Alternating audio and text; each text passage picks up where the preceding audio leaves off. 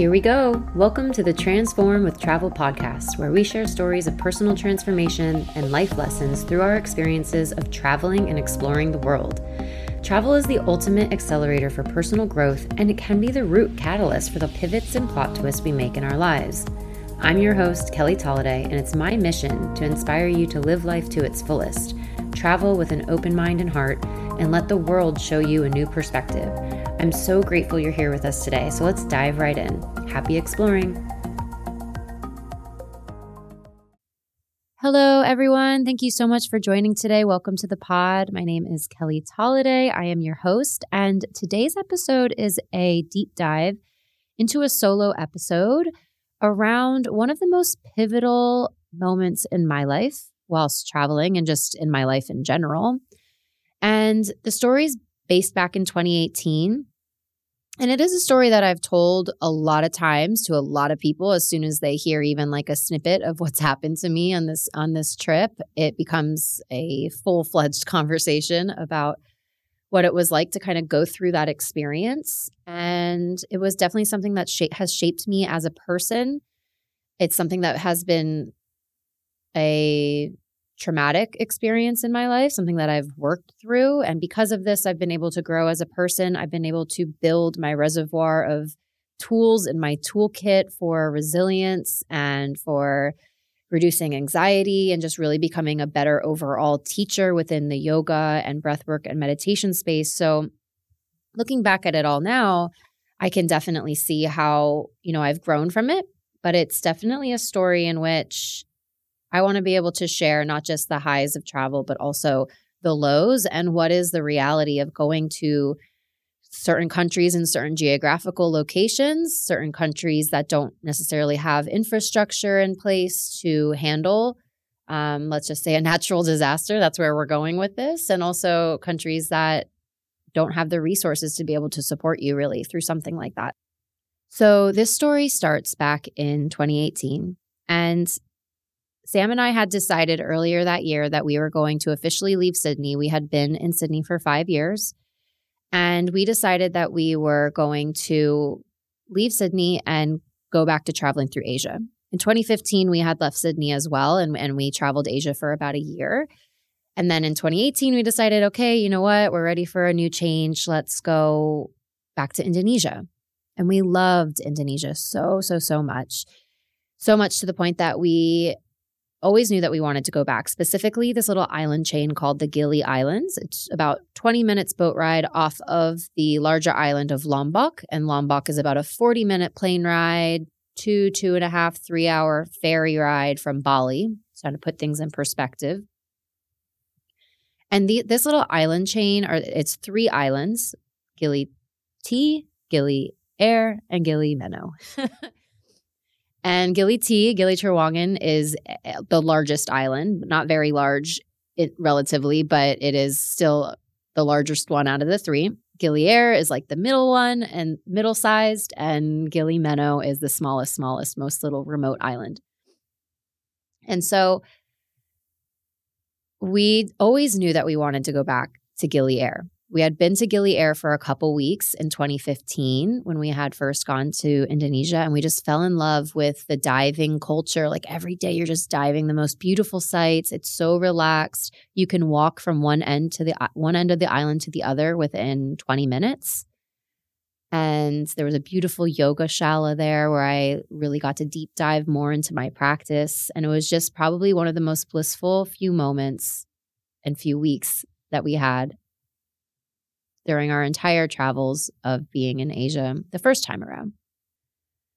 So we always knew that we wanted to go back to Gili Air. And we knew that when we wanted to make it our home base, we wanted to also kind of get something out of it when we were there. So Sam wanted to start and complete his dive master with an amazing dive company called Oceans 5. So if you are on the Gilis in any way, I highly, highly recommend going out to Oceans 5 and diving with them. And he had registered for this course. He finished his rescue dive certification in Sydney. He had done all the prep work so that when we landed in the Gilis, he was able to start his program right away. And we were planning on it taking about 2 months, 2 or 3 months for him to finish the dive master.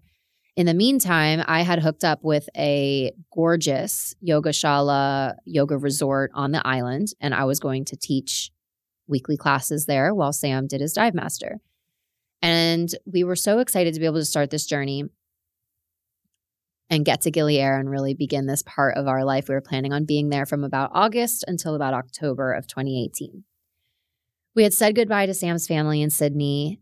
We boarded the plane. We landed in Bali, and we were supposed to spend a couple days off the island of Nusa Penida, which is just a ferry ride away from Bali. And when we landed in Bali late at night, we got a message from the ferry company saying, the seas are just way too rough. We can't make the ferry. It's probably going to be a week before the seas calm down enough for us to be able to take it. And we were really bummed, but we were like, you know what? All right, let's, already off to a good start. Let's plot twist this and find somewhere else to stay. And so we found a little homestay in Canggu in Bali, which is what I like to call Little Australia, because it's just these like gorgeous little cafes and surf shops and lots of Australians all just living there and surfing and working. A lot of remote work is happening there too. And so we just spent a week or two in Canggu instead of going to Nusa Penida. While we were staying in Canggu, I guess we had slept through this, but a friend of mine who was living there also texted me saying, hey, did you feel that earthquake? And we were like, no, we didn't feel anything. I must have slept through that. And I'm a really light sleeper, so I was really surprised by that. But you didn't really think much of it because there's a lot of earthquakes that happen in Indonesia. It lives within the Ring of Fire, which is like the most active volcanic and like tremor earthquake area of the world. So even back in 2015, when we were staying on the Gili's way back then, we were actually underwater, about 30 meters underwater diving when an earthquake happened. And originally we just thought it was a really loud boat, like a boat engine. That's kind of what it felt like. But then when we surfaced from the water, the dive company was like, hey, did you realize that was an earthquake? Like we had no idea. And we just kind of laughed it off because that was just kind of things that happened there. Just there were small tremors here and there. So that first earthquake, tremor, whatever you want to call it, happened in Bali, in Canggu when we were staying there. And we didn't really think much of it. So we finally were able to get on a flight from Bali over to Lombok. And then from Lombok, we landed on Gili T. We were going to spend our first 4 days in the Gilis on Gili Trawangan to see a friend of Sam's, a childhood friend, and we were going to spend my birthday there. This episode is sponsored by Rising Nature Retreats. Are you feeling called to explore the world, tick off your bucket list, and make lifelong friends along the way? Are you overwhelmed from planning the logistics of your trips or sick of feeling like you need a vacation from your vacation when you return home? Rising Nature Retreats offers world-class travel experiences infused with daily yoga and wellness, personal development workshops, unique adventure and cultural excursions, and holistic local cuisines. Experience the world as you elevate your wellness. Return home feeling rejuvenated and empowered to bring what you learn about other cultures and about yourself back home with you. This is the adventure you've been waiting for. Join us in 2024 to explore Thailand, Portugal, or Greece. Visit risingnatureretreats.com or at Rising Nature Retreats on Instagram and Facebook for all the brochures and information on upcoming international retreats and local classes and events in South Florida. And so we spent 4 awesome days on Gili T, just riding our bikes around the islands. There's no cars on any of the Gilis. There's horse and carriage, and there's bicycles and walking. That's it. That's how small this island is. And we spent 4 days there. On our second to last night, we woke up in the middle of the night to another earthquake. It was about a 5.0, which is a fairly large earthquake, enough to definitely like shake a few walls. And I looked immediately online to make sure there was no tsunami warnings or anything happening like that. And we were able to fall back asleep. Because to just put this in perspective, there's really no second-story buildings on the Gilis. The highest elevation is going to be a palm tree. And like I said, you could walk from one end of the island to the other fairly quickly. So if a tsunami is coming, there is no plan B. There's nowhere to go. So I checked the tsunami warning. There's nothing happening. I was like, all right, fine. This is all good. So the next day, we meet up with some of Sam's friends. They take us to their little village. They hand us a coconut to drink, and we're walking around having a great time. And we say goodbye to them later after that night. We had a really, really nice night. And I wake up in the morning and I immediately need to throw up. I was like, oh my God, I feel so sick. And I'm just vomiting and just sweating. And I was like, oh no, I can already tell where this is going. I've got Bali belly. I've got some sort of stomach bug. And it lasted the whole next day. We were waking up early, checking out of our hotel, taking another ferry from Gili T over to Gili Air, which again is only about like a 15-minute ferry ride, but I was not well. And we land on Gili Air, and that original sense of awe and wonder from the first time around in 2015, I just couldn't even really allow myself to go there because I was so sick. I was like, Sam, let's go check in. I need to lay down. I need to be in some air conditioning. And then you can go over to the dive shop and go check yourself in there.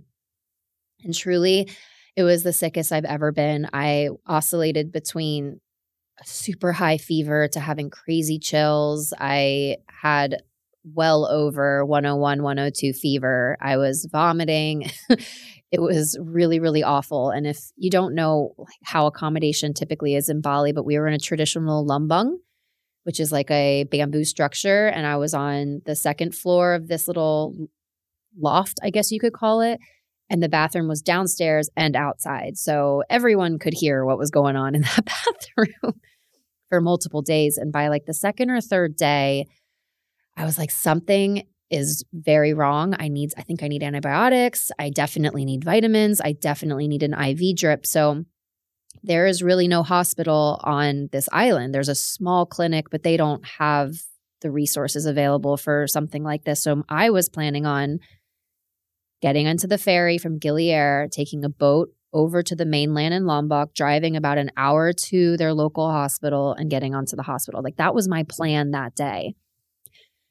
And I just honestly couldn't get myself out of bed. I was just like, you know what, just one more day, see if I'm better. I just can't like fathom taking this trip all the way to the mainland. And Sam was diving all day with his training, with his program. So eventually Sam comes home around 7 p.m., 8 p.m. It's starting to get dark and I'm not feeling well. And he was going to go meet some friends for some beers and some dinner, some friends that he met through the dive shop. And he says, you know, I feel bad. Like, I'll stay here with you. I'll just get some studying done downstairs while you're up there basically dying. And thank God he stayed, because within 15 minutes of him closing the doors and getting settled into study, this rumble from deep, deep down in the earth happened. And it was so severe and so aggressive that I immediately jumped out of bed and I had a glass of water, like an actual glass in my hand. And I start running down the stairs because your brain can't catch up to what is happening. Like your brain can't comprehend that the floor beneath you is shaking. So I start trying to run downstairs to get to Sam, and the shake is so severe that the glass flies out of my hand, hits the wall, and ricochets all over the stairs. My brain not kind of comprehending what's happening. I'm running barefoot down these stairs. Luckily, I don't break skin and cut myself. And Sam's trying to open up our doors because he locked it. But again, the shaking is so bad that he cannot open this door. He can't get the door open to be able to get ourselves out. And eventually he just kind of breaks through it. And we run outside, no shoes, no passports, no wallets, no phones, nothing, because your brain's just like, get out of this scenario. We walk out and everyone's screaming. Everyone's running. There's sewage lines broken. There's water everywhere. And the owner of this little village that we were staying at is screaming at us to run, run, run. So we get to this open field, about 5-minute run, 5-minute walk from our place. And there's a bunch of locals all huddled together. We have no idea whether there's a tsunami coming. We have no idea what the severity of the situation is, because even if we had cell phones on us, there was no service anymore. And like I said, it was like 8 o'clock at night. So it's also dark with no lights. So just to take it back a step, like I'm in full I'm sick attire. I'm in just like a tank top and shorts, no bra, no underwear, no shoes. So I'm definitely ready to tackle this situation attire-wise.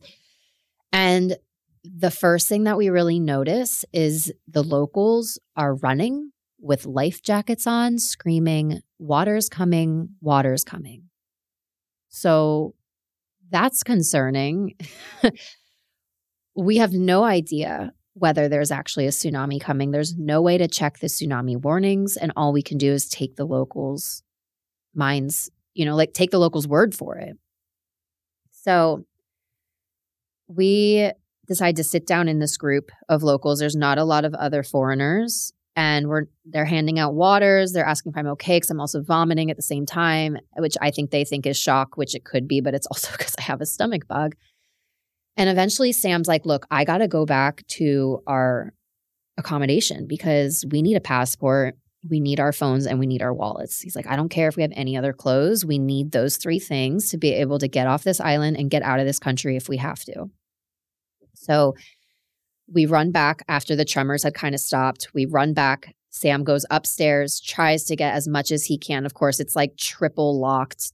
Our bag's like triple locked to the bed, so it takes even longer for him to get it. I'm just so worried that another tremor, another aftershock is going to happen while he's up there and the building will collapse. So I'm screaming at him to hurry, hurry, hurry. And he finally gets what he needs: a couple pieces of clothing, a pair of shoes, our passport, and our wallet. He runs back downstairs. We run past the group of locals. And Sam's like, there has to be a better spot on the island. We have to get farther inland, and we have to find a group of foreigners where we can speak to them a little bit better. So we start running down the alleyways. Anyone who hasn't been to the Gillies, basically it's just like a labyrinth of concrete walls that are like constructed on the side of the road, sides of like the roads that basically like block off the perimeter of each accommodation or business. So it like creates these little alleyways, and all of these alleyways had just concrete rumbled all over the ground. They were just broken. And a lot of people throughout the Gillies got really injured because they were walking down the alleyway at the time of the earthquake and the concrete wall fell on top of them and they'd break their leg or they'd really hurt themselves in some way. And we are running, literally sprinting down these alleyways, and we just slam straight into this couple. The woman was Indonesian and the man was some Westerner. We weren't quite sure yet. And he started speaking, and we could tell that he was Kiwi. He was from New Zealand. And my husband immediately goes, do you have a cell phone? Is it working? And he's like, yeah, actually, I don't know how, but my cell service from Vodafone. So those of you from Australia and New Zealand who have Vodafone know that that service never works even in Australia. So the fact that this man's Vodafone cell service was working in the middle of an earthquake with no cell towers down was a miracle. So Sam immediately takes his phone, dials his dad, and calls his dad. His dad picks up, and Sam's like, Dad, we were in an earthquake. We have to go right now. I just want to let you know that we're okay. And Sam's dad's like, oh, I'm watching the news right now, and I saw that there was an earthquake. I was wondering if you would be involved in that in some way. And Sam's like, yes, we're involved. It's really bad. I have to go. I just want you to know that I'm okay. Please phone Kelly's mom and just let her know what's going on. So Sam drops the phone. We asked the man from New Zealand if we could follow him where he was going. He said, yes, there's a group of foreigners. They're in the middle of the island in this open air patch in the ground, basically, which is the best place to be because you didn't want to be near a building or potentially a tree that could fall over with another aftershock. So we follow him. We find this group of Westerners. We luckily link up with another guy from the dive shop that Sam already knew. So we kind of came like a little threesome there where we like built ourselves a little pack. We put like a sweatshirt down on the bare dirt and lay down and just spend the rest of the night trying to get a little bit of sleep whilst they were having aftershocks after aftershocks after aftershocks. I'm vomiting still. I'm not feeling well. I'm shaking, but I think the adrenaline is kind of keeping me alive at this stage and kind of numbing down the effects of what's happening to my body based on the adrenaline just coursing through. And I do remember just like laying on the ground and looking at the open sky and seeing shooting stars and seeing the most beautiful sky I've ever seen in my life and just being huddled with this group of about 50 to 60 strangers who are all just trying to survive together and thinking like, wow, the earth, like Mother Nature is so powerful and so scary and also just so beautiful. Like I couldn't believe, my brain just couldn't comprehend that we were in this situation. And then I was just looking at these shooting stars, just waiting and waiting and waiting for the sunrise to come, because once the sun rose, then we could assess the damage. We could just really start to take in the reality of our situation. Luckily, someone near us was able to get cell service, and they were constantly checking the tsunami warnings. And when the announcement came through that there were no tsunami warnings based on that initial shock, we were all like jumping up and down and yelling with each other and clapping and just so excited. And it was that sense of community that like, okay, we're all here, like we have each other's back. So that was on August 5th. That was a 6.9 earthquake. That was a really, really severe earthquake.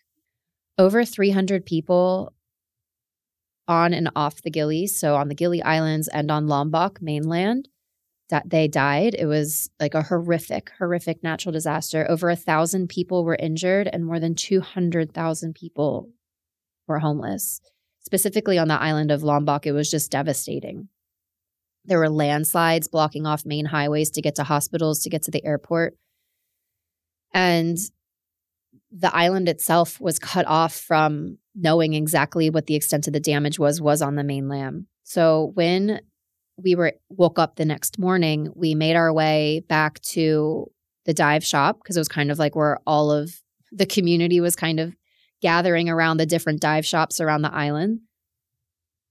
We were able to start assessing the damage and starting to assess the risk of trying to go on from the Gillies over to Lombok to get to the airport to try to leave, or assessing the risk to just stay on the island. So just so you know where like our heads were at. So on the Gillies, yes, there is a severe risk of a tsunami if another shock comes, if another earthquake comes. There's nowhere to go, nowhere to hide.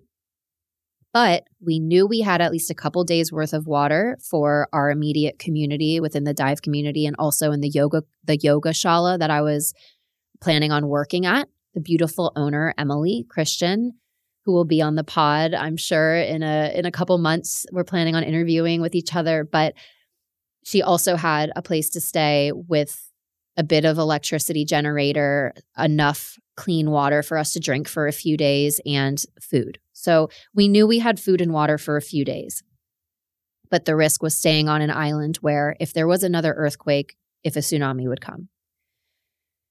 The other option was to try to get to Lombok from a ferry. We don't know what the state of the roads are at. We could literally see the landslide marks down the mountain. So we didn't know if there were roads blocked to the hospital. We didn't know if there was roadblocks to the airport. We didn't know if we would have access to food or water, because everyone's in survival mode and trying to hoard for themselves. There were actually no flights available to leave from Lombok anywhere off the island, because there are thousands of tourists on the Gillies and on Lombok trying to leave at the same time. So truly, there was just so much more of a question mark of if we went to Lombok, what the safety standard was going to be. We decided to stay on the island with our friend Clay, who became our friend through this process. Sam was close with him through diving every day, and then obviously spending overnight in a open air ditch brings you close together. And we had decided, okay, we're going to be a threesome through this. Like, we're not going to leave you behind, Clay. Like, you're part of our team in this. And so Sam and Clay helped for 6, 7, 8 hours straight, loading locals and tourists from the beach, the shores of the beach, into a ferry, getting all the supplies into the ferries and helping them load off so that the ferry could go to Lombok. All day, every hour, every minute, shuttling more and more people, locals and tourists alike, to get onto the ferries to go to Lombok, while we knew the risk that we were taking to stay. And I think that was just Sam's way of like staying busy through all of this like trauma, was just like having a purpose. And truly, the dive company was such a rock for us during this day, because one, I was also sick. There's no running water anymore. So I'm just getting sick in a ditch, basically, which is not the best way to feel like sanitary or that you're getting better in any way. And I was outside in this little hut all day, just trying not to die, basically, and just trying to drink as much water as I could to stay healthy, but also as little as water, because I didn't know how much water we would have to sustain us. So we're all trying to make decisions for ourselves. The dive team kind of sticks together and says, hey, we're going to stay, at least one more night together. We go to a full island, like powwow, like all of the business owners, expats, local like chiefs, we all met in the middle of the island and just tried to make a game plan on what we were going to do as a community, which was a really beautiful way to see all of these people from all over the world converge and say, hey, I've got these 5 gallons of water over here, and I've got food over here. Everyone come to my house for dinner. They were also trying to combat looting. There was a lot of looting that was happening across all 3 of the Gillies, where foreigners and locals alike were ravaging businesses and stealing supplies. One of the businesses that was getting looted was the little clinic that was on the island, the medical clinic, and some of their medical supplies and, needles and all of that were getting taken. And this doctor who was on the island was operating on people in the open air all night. There were people with, legs broken open and, arms broken and open sutures and wounds. And he was literally had a stretcher just in the middle of the dirt trying to keep people from bleeding out. And this was happening just a couple yards away from us. So the community was really trying to pull together. They had invested their time, their life, their money into being on this island and to making this island what it is. So they were really committed to just like making sure everyone could stay as safe as possible. We moved from the dive shop over to the yoga studio, the yoga resort that I was supposed to work at. It's called Flowers and Fire. The most beautiful, amazingly designed, like the energy there, the spirituality is just so beautiful. And so we took all of the 5-star world-class mattresses that they had out of their rooms, out of their suites, and put them into a open field, basically right next to the resort. And that's where about 20 to 30 of us slept. We all slept on single beds, like 2 to 3 people in a bed, on single beds, single mattresses in this field. And it was just the safest place for us to be. If there was another aftershock, we were able to know that like no palm trees were going to fall on us, no structures were going to fall on us. There were like wild animals running around. So they do have a lot of horses on the island because the horses help pull a lot of the carriages and the carts around the island since there's no cars. And the owners of those horses left to go back to their homes on the mainland. So these horses are just like screaming and neighing and all night, just making noise. And you always know an animal knows when an earthquake or a natural disaster is coming. So lo and behold, after about 20 minutes of these horses just going nuts in their stables, another 5.0 earthquake hit. It rumbled for about 20 seconds, 30 seconds, and then went away. We're all able to take a deep breath. We checked our tsunami warnings. There was nothing there. And we were able to try to just close our eyes just a little bit, try to get some sleep before the sun came back up. And it honestly is just a sight that I'm never going to forget for the rest of my life when the sun came up and it's just this beautiful pink, orange swirls of blue. And just looking around at all these people, it's been 2 days of no showering, no hot water, no sewage, sleeping literally in a ditch together and just looking around like this is our reality right now. What are we going to do? We helped clean up Flowers and Fire and we walked back to the dive shop. As I said, it's not a very big island, so it doesn't take very long to do these things. And I'm still very sick. I'm still very, very sick. And Sam decides, look, you cannot survive another night without having medical attention or at least being safe in a building and knowing that you're safe and you can kind of rest, because at this stage I haven't really been able to fully rest in 48 hours. So we eventually find one flight available out of Lombok to Borneo on the Indonesia side into Banjarmasin. So we were about to get onto a boat to go over to Lombok when we could, and all of a sudden we see this massive ship, I guess you could say, pull up to the pier. And the pier on Gili Air is about as small as, just a residential dock in a canal in South Florida. So it's not very big. And the ship comes by and it's the Indonesian military and they're coming to evacuate us. And they force everyone who's not a business owner on the island or a local living on the island to leave. So we were forced to leave. The Indonesian military are taking videos of us, like as if this is just like the craziest spectacle. And you just really feel like a zoo animal being trapped in a zoo while they're taking pictures of us. We make it over to Lombok and we step off the boat and we really start to assess the pure damage, because the earthquake, the original one, the 6.9 magnitude earthquake, was originally came from like the depths of the island of Lombok. So we're walking around. There are full mosques flattened, 4 or 5 story buildings flattened, kids in the road asking for money and food. Roads are completely blocked off from landslides. And it was just the most surreal experience being a part of that and looking around and understanding that the magnitude of this disaster was going to last for years. How tourism will take years to come back, to regrow, and how this would affect literally the mouths of these children who are begging for food. We make it to the airport. There's thousands and thousands of people all just like fighting to get on a plane. There's people sleeping on the floor in the airport. It takes us about 2 hours to check in with our flight. I'm just like curled up in a ball. Like Sam's literally using like a trolley, like a luggage trolley, a luggage cart. And it's not even for luggage. It's like so that I could lay down and he could just like push me like I'm a baby in a stroller. And we finally get to the front. I'm starting to sweat a bit. And this guy behind me goes to Sam, "Hey, are you guys going to Banjarmasin?" And Sam's like, "Yeah." And he goes, "Look, I'm from this area. She doesn't look well. She needs to go to a hospital." And Sam's like, I know that. Thank you. And he said, "There's a brand new private hospital that's in Banjarmasin. Go there and you will be taken care of. It's brand new. It's the best facility. They speak English there." We're like, "Okay, thank you so much." We gave us the name. We got off the plane. We don't even have a hotel. It's about like 11 o'clock at night. We don't have a hotel room booked. We just got on the plane and we left and we hoped for the best. We got to the airport hotel. I think it was a Novotel.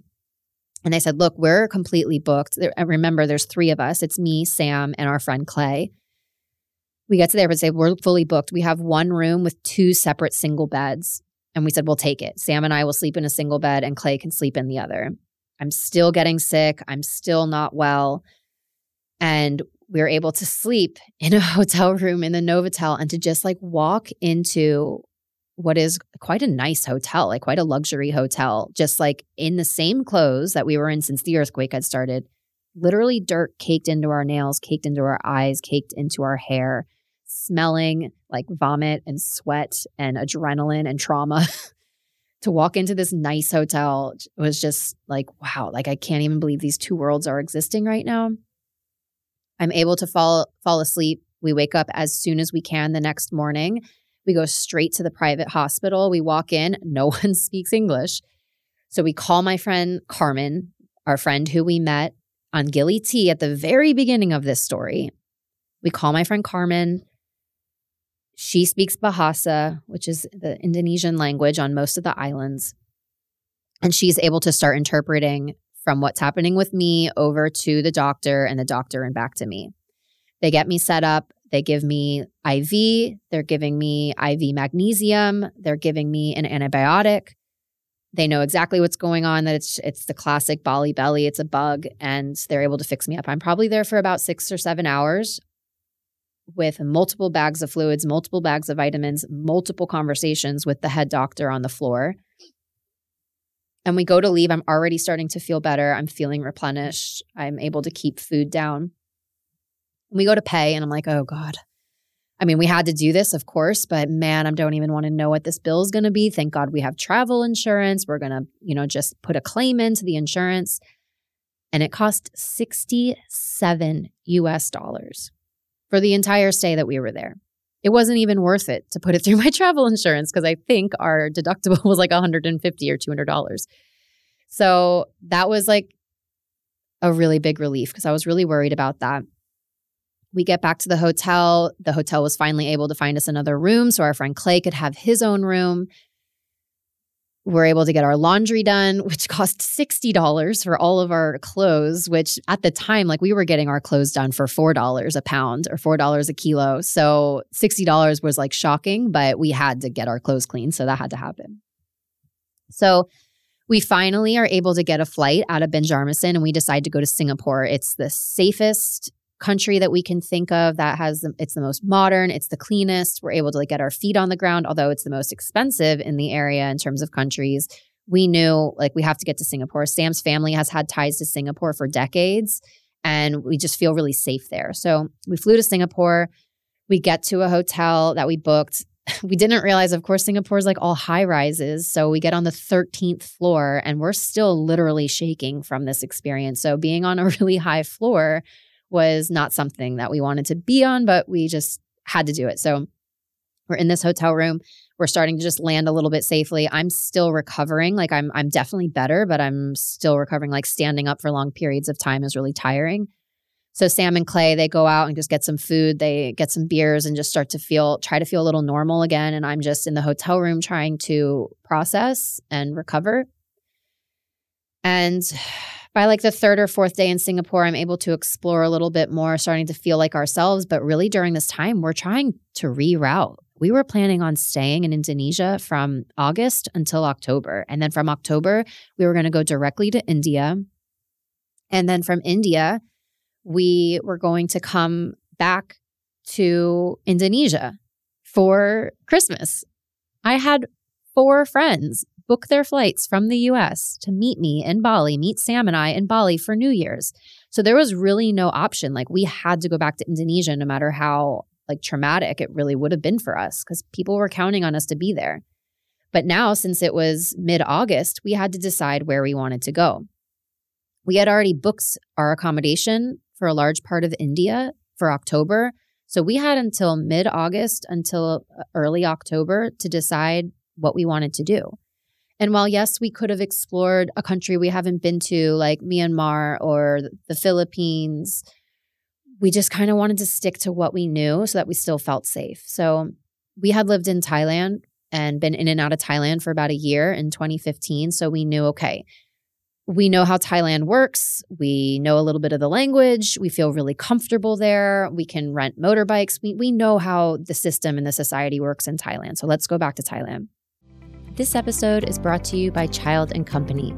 Child & Company is South Florida's first family-friendly office space featuring private offices, a professional content creation studio, and childcare for hybrid work and work-from-home parents located in Boca Raton. Child & Company is founded on the belief that you shouldn't have to choose between raising a family and being career-driven. Their core mission is to create an environment where family and work can exist in harmony. The best part to me as a mom is that you can pop in and breastfeed your baby or have lunch with your toddler if you like, and then pop back into your office for your Zoom meeting, which I think is so key, especially for newborn moms going back to work. It's the perfect transition from emerging out of the newborn bubble and getting back to the business you love.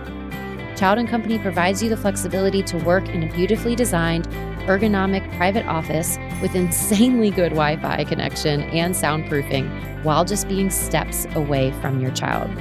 They have monthly themes that they base their lessons on, like in September, they are exploring the animals of the Amazon, which I obviously love when children get opportunities to learn more about the world and build a sense of curiosity. Child & Company offers weekly and monthly classes and events like Zumbini, music class for babies, mindful cooking for toddlers, big kid yoga, and mindful mama community events, and so much more.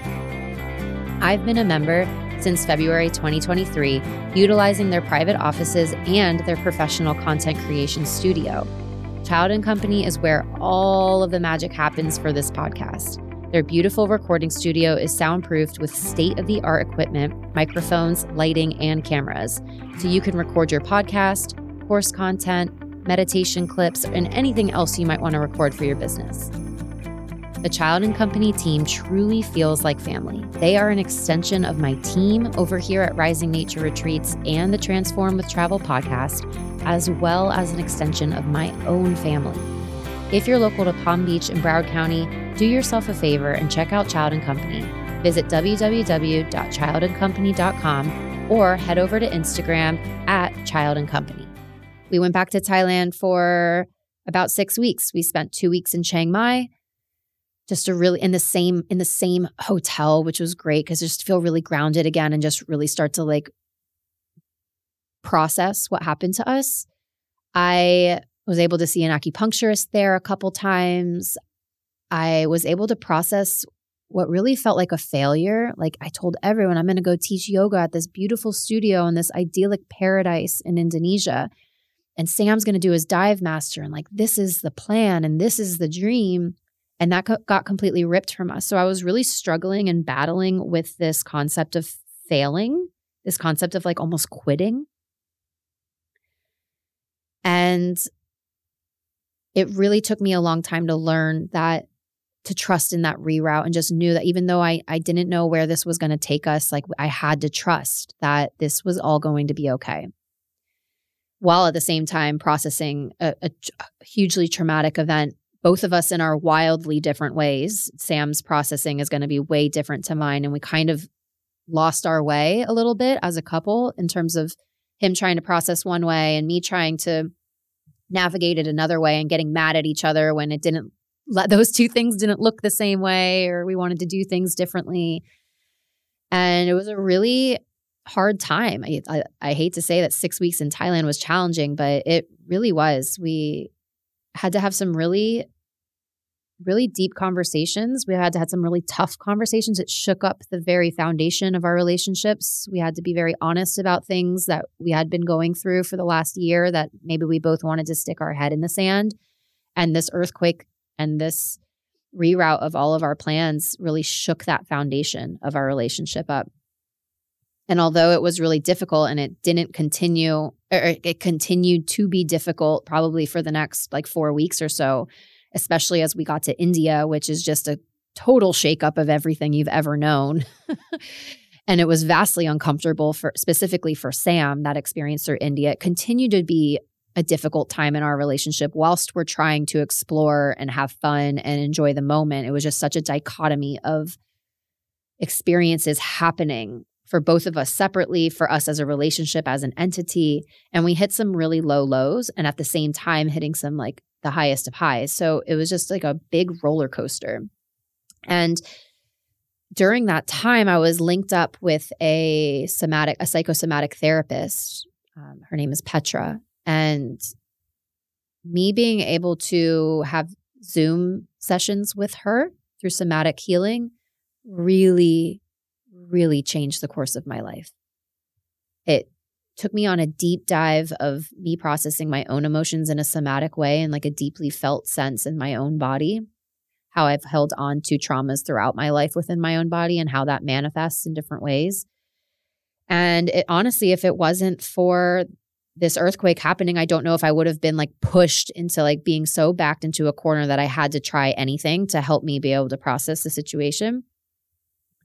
And it really led me on my own personal journey of healing and being able to dive deeper into somatic therapy. And that's what I largely help my clients in now through yoga, somatic healing, and meditation. Although it had been such a challenging time for us, we were able to change our plans in a way that at first felt really disappointing. I was so disappointed in myself. I was so disappointed that the plan didn't work out. I was really grieving the experience that I wanted to have by diving deeper at this yoga studio on the Gillies with this amazing teacher. At the same time, we had to make a plan. Although we could stay in Thailand for a long time, we'd done it before, we could do it again. Both of us knew that we needed to continue on. So we moved on from Thailand and we went to India. We spent 5 weeks in India, which will be a whole separate podcast episode. That's a whole nother doozy there. And then from India, I had to go back to the US unexpectedly because my grandma had passed away. So Sam had a couple friends meet him back in Bali, which was a really big step for him to be able to say, yeah, I'll go back to Indonesia where this traumatic event just happened 4 months earlier. But he had two friends say, hey, I don't want you to be alone while Kelly has to go back to the US. We'll come meet you in Bali. And they spent 2 weeks in Bali while I spent 2 weeks at home. And then after my time at home and his time in Bali, we met back up again in Sri Lanka. And I really think that like period of 2 weeks away from each other he got to process in his own way. I got to go home and feel grounded and feel the support of my family. And then we met back up in Sri Lanka, virtually like running into each other's arms at the airport and just kind of like blank slate, like just allowing ourselves to be like, okay, like we have a decision right now to like take a step forward. Not to say that we're just going to forget the experience of the earthquake and also forget the challenges that we had in our relationship, but this is our commitment to ourselves to take a step forward. And Sri Lanka was nowhere on our plans. Like it was, like I would love to go to Sri Lanka, but it just wasn't going to fit into this plan this time around. But when we were left with a month in between India and in between when we had to go back to Indonesia to meet our friends for New Year's, we had about 4 weeks in between. And I said, well, Sri Lanka is a very easy flight from India. It's literally right off the coast of India. Why don't we go check it out? And I had really no one to fall back on in terms of like knowing how cool Sri Lanka was. I had one friend who went as a solo female traveler about 5 years prior, and she had said that it was a challenge for her as a female traveler back then. And then we also, Sam's brother and sister-in-law had spent some time there for their honeymoon or I don't know, some trip that they took, but they loved it. So we said, you know what, let's just go and try it. And we spent 4 weeks, majority on the south coast, on the beach in Sri Lanka, a little bit inland, and sometime through the national parks, we're able to see wild elephants and cheetahs and the coolest stuff. And man, Sri Lanka became our favorite country that we've ever been to. We would go back and live there. It was just the people, the culture, the food, the beaches, the surf, the diving. It's so easy to travel around and it's fairly small, so it's easy to drive. And we met the best travelers ever at the best hostel ever at Spindrift in Welagama. The owners, Charlotte and Josh, are incredible. I will have them on the podcast 1000%. But it was a game changer for us going to Sri Lanka. It was everything that we needed and more. It reignited the spark and the love for travel, the trust in other people, the trust in the universe. Like it was just absolutely everything we needed. And we wouldn't have made it to Sri Lanka had our plans not been changed. And I'm just so grateful we were able to have that experience there as a couple and be able to heal. And also be able to heal not just our relationship with ourselves, but also our relationship with travel. Because I think by the end of Thailand, by the end of India, although I had an amazing time in India, Sam was really struggling. And I think we were getting a little bogged down. And Sri Lanka totally reignited that spark and that love for culture and travel and exploration. Also, what was not planned for us was having so much time at the tail end of our trip. So like I said, we had to meet our friends in Bali for New Year's. So after Sri Lanka, we flew to Bali. We spent about 2-3 weeks in Bali with our friends. And then we also had all of January. We weren't planning on going back home to Sydney. And I said, you know what, Sam, why don't we just go back home early?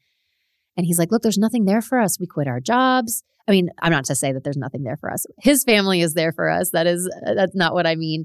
But he just means like we quit our job. We don't have a car. We didn't have a place to live.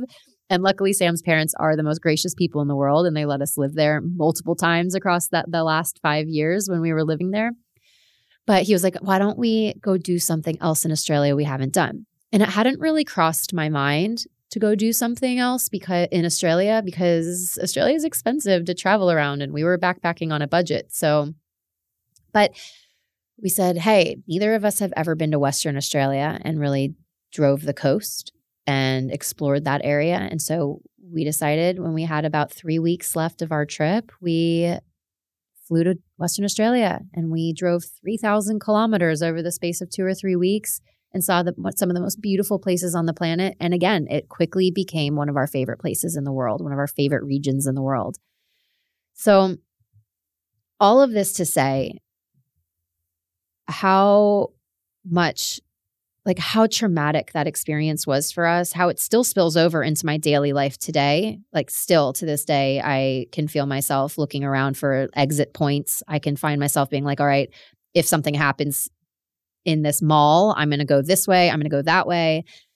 If we're in a region where there is known to have earthquakes, I'm always looking for my exit strategy, which is a form of trauma, a form of coping, I guess.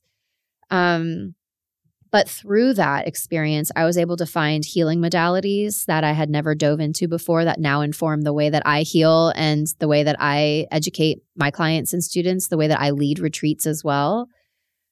It opened our eyes up to a new country of Sri Lanka, to a new area of Australia, Western Australia, that we would have never been to before. And it just allowed me to continue to trust in the reroute, continue to trust in the redirection. We had no idea what was going to be in store for us. And I'm not going to say that we surrendered to that gracefully. We really didn't. It was really hard for us. But now looking back, it's given me such a reservoir of experience to lean back on so that when things don't go the way that they're supposed to go, whether it's traveling or whether it's in home life, to know that the dots will connect and that something is greater is waiting for you out there. So I appreciate you for being on this journey with me for almost an hour now.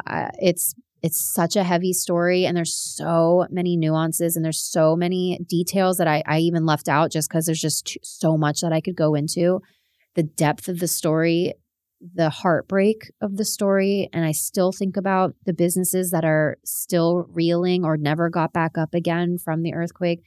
And so it's just to say also, like, when you see disaster relief GoFundMes or charities, and something's happened in a community that you could just not even fathom, like let's say recently the Maui fires.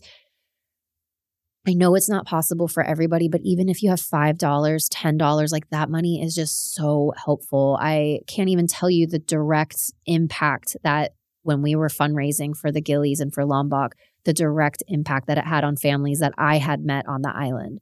So don't shy away from leaning into some of these heartbreaking stories of natural disasters and these relief funds that are out there, because they really do need the help and you have a direct way to impact people's lives.